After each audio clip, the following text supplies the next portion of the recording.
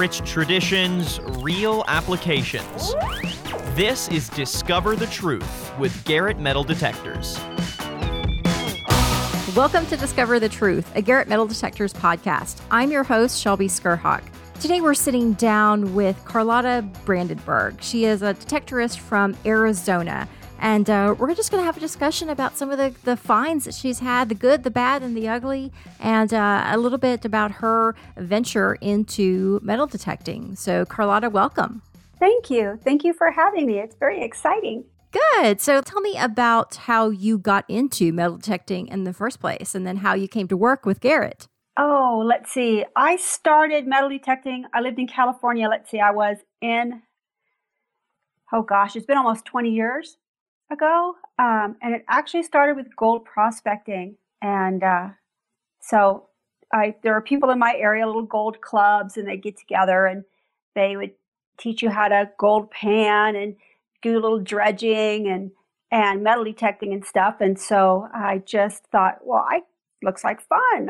Who doesn't want to find gold? Right. So it was mostly just focused on gold prospecting at that time in that area. And it was a lot of fun, actually. I didn't find much to start off. It was just more getting out there and trying. But it's nice to be in the outdoors. So right. I kept trying. Well, with that gold prospecting, was a metal detector kind of a part of the entire toolkit, or was that something that was kind of optional that some people would use and some people wouldn't? Metal detectors were pretty optional in that group with the gold prospectors. Mostly in that area, they were dredging, gold panning, classifying, and running it through a recirculator. That was more of what that little group did.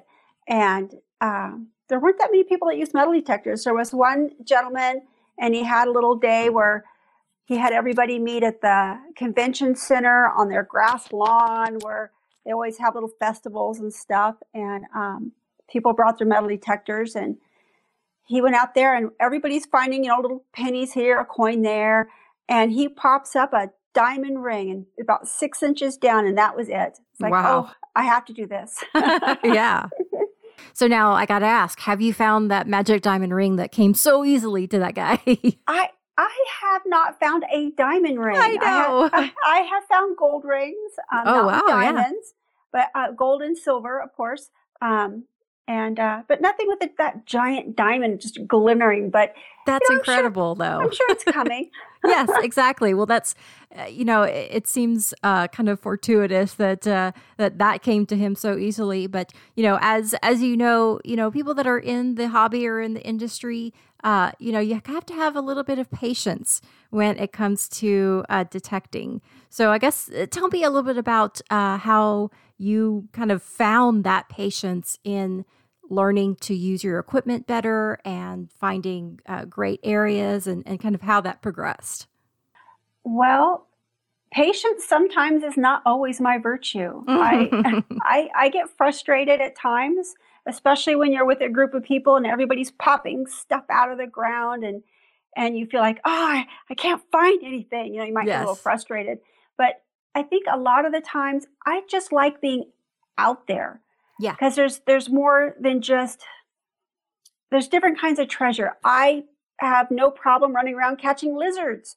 So I might see a lizard and go taking off down, the trail. And the birds and just being outside, it's the different terrain.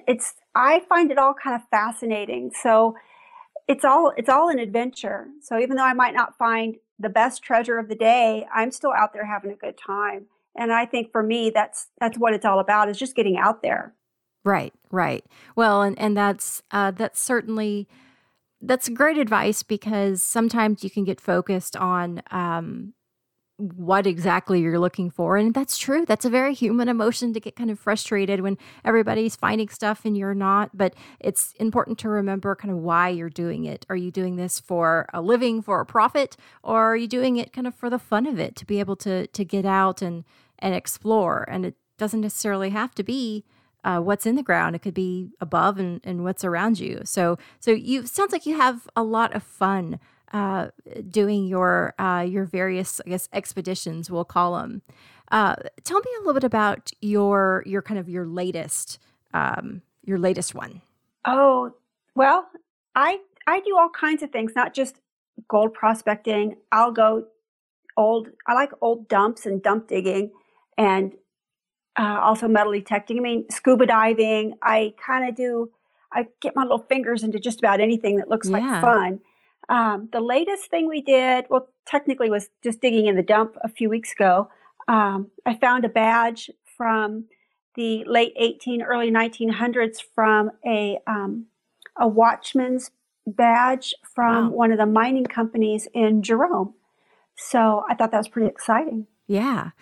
So dump digging, how does that work? Well, I mean, through the ages, Roman to current, people have garbage. Unfortunately, people make garbage, whether it's broken glass, dishes, food leftovers, whatever. People would toss things out. And there was generally an area in the townships where they would toss their trash, where hopefully it didn't stink up the whole neighborhood, depending on what was out there. And they would burn it in more modern times and such. But in some of these old dumps, it's like being an archaeologist.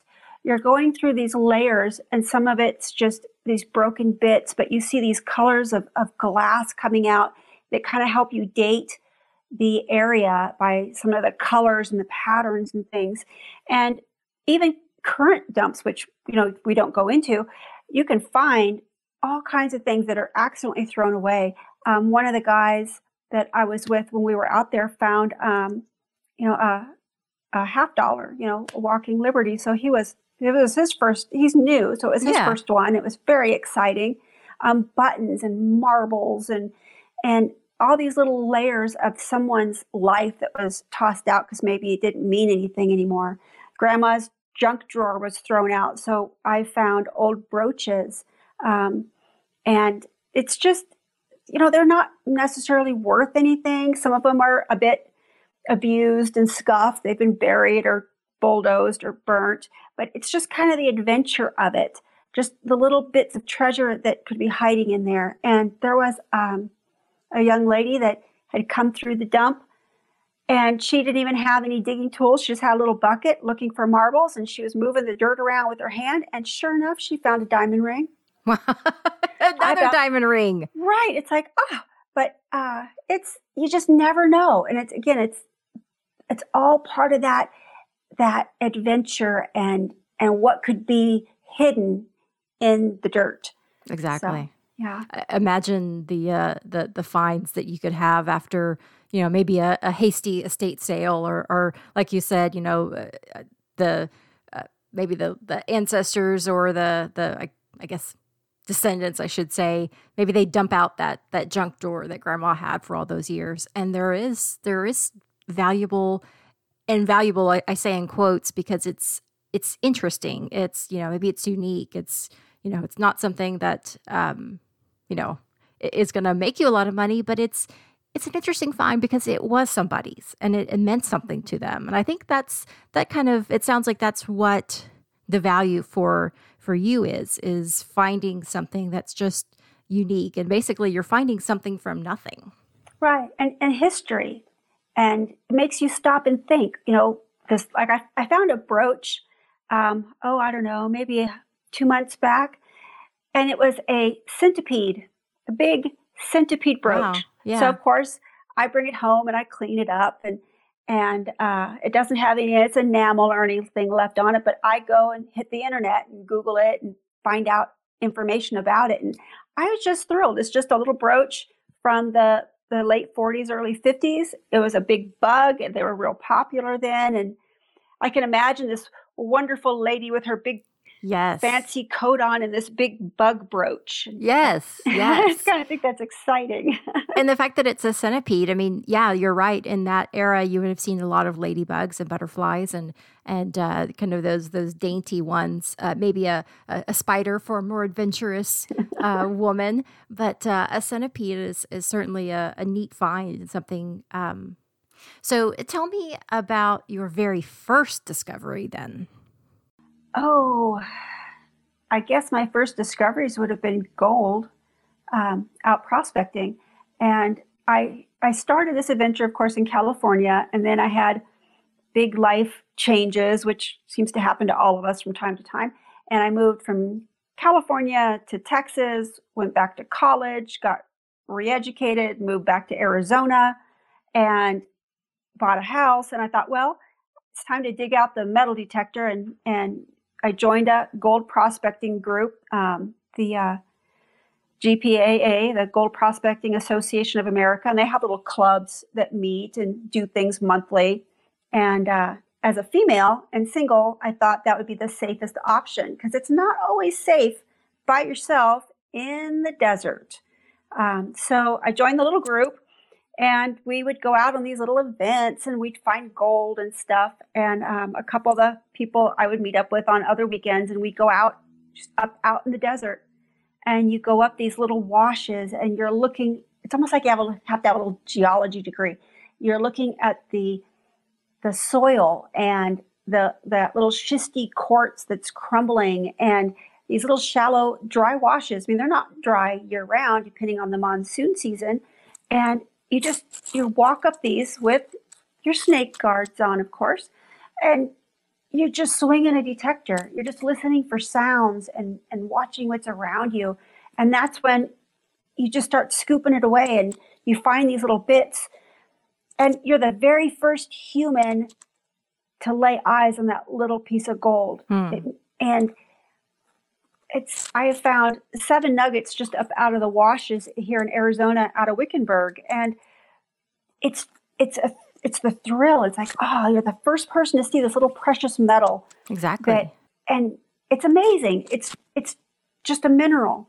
You can't eat it. It doesn't keep you warm, and yet people wage wars over the centuries for this little bit of shiny metal.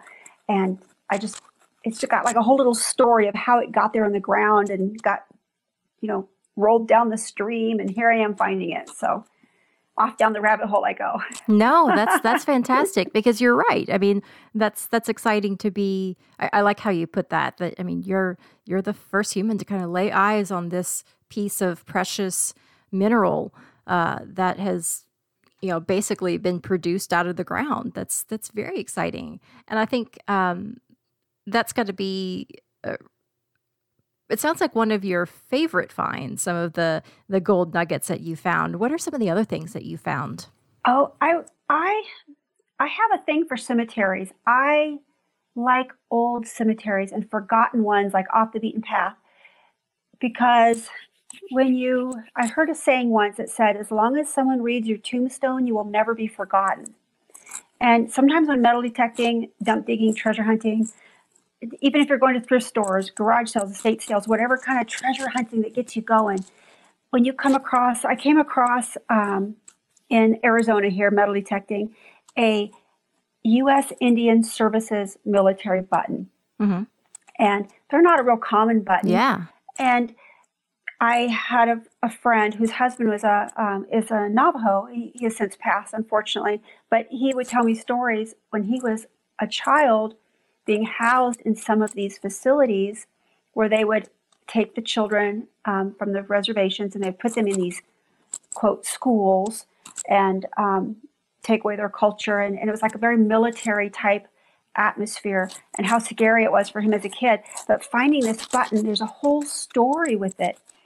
What was happening in that time?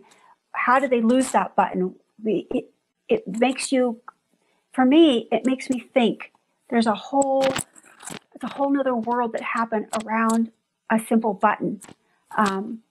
So to me, that was a meaningful find because I had connections currently with a friend in the Navajo Nation, and just the sadness that could be involved, or in the little bits of history. And it's amazing that it was right there in Phoenix, in this big city that didn't used to be a big city. It makes me think. Even when I've been on Civil War battlefields, like in Mississippi, I was in oh goodness, what was the name of that? Champion Hill, and finding the little eagle buttons from uniforms.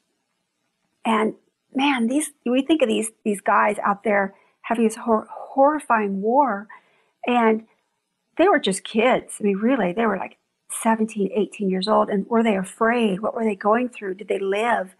What happened to the person this button was on their clothing? What happened to that person? So in that quiet moment out in the woods or in the desert, finding that little item, it's not just, oh, I found something. It's got a little deeper feeling to it to me. So I get a little emotional about it. Yeah, no, I mean, that's, well, and when you say looking in cemeteries, I guess give some of that context of what are the types of things that you would be finding. And again, I mean, you've got a great way to describe kind of the story behind everything. And so I would imagine the things that you'll find in a cemetery, these are widows, widowers visiting their loved ones' graves. Well, and I don't metal detect in cemeteries. Oh, okay. So I don't detect and search the ground in cemeteries. I go there just to see the tombstones. Yes. Because I've been on the off the beaten path, like in Texas, for example. I was just wandering around back roads with my mom one time and came across a little old, broken down, weeds grown over cemetery. And I just like to look at the tombstones. Yes. And the histories. That makes sense. Yeah. The histories that are on them. And they were just a little more detailed, a little different than it is today, where people used to spend time in there, visit. They even had parties or picnics, but it kind of connects you with the history of the forgotten places. So I like to just read them and who was there. Yeah, and now that I think about it, you're probably not allowed to metal detect in graveyards now that I think about it. But you're right in that there is a story to everything that you find, and so I like that. I like that you have that sentimentality about it, because I absolutely agree. It's the same whether you're hunting in, like you said, in a thrift store or a estate sale or anything really. You're looking at something that was attached to a person and something that they had the wherewithal to keep all of these years, and whether they lost it and that was something that they were attached to, or it was something that is left behind and ends up in a number of places. Right. That's I love how you are very connected to that. As we start to wrap up, I wonder what's kind of on the horizon for you. I mean, I know that there's lots of informal kind of meetups, but are there any conferences or events or just, for your local clubs there in Arizona, meetups that you're planning on attending that might be of interest to our listeners? Well, the SHOT Show is coming up in Vegas. It's just this next week. So myself and, of course, my husband, Tim, everybody knows as Ringmaster Tim, and George and stuff. Well, I'll be there with the Garrett crew. And then he goes off on lots of little adventures, and I'll sneak off and do things. And then the next big thing is the Garrett Hunt, the Garrett Memorial Hunt in March. But I'm not sure if I'm going to make that one, but I'm definitely planning another trip to Australia, where okay. I've been there once before, fell in love with the country and the metal detecting and all the silver coins coming out of the ground. And I found a gold tooth. Oh, wow. In Australia. It was pretty exciting. Again, imagine the person that tooth was attached to. Well, fantastic stuff. Well, one quick thing, I'm curious. So, I mean, of course, your husband is a host of National Geographic show, and sure. He's well known in the industry. Do you guys typically hunt separately or together? We do both. It kind of depends if he's in town or not. I'll take off and go without him.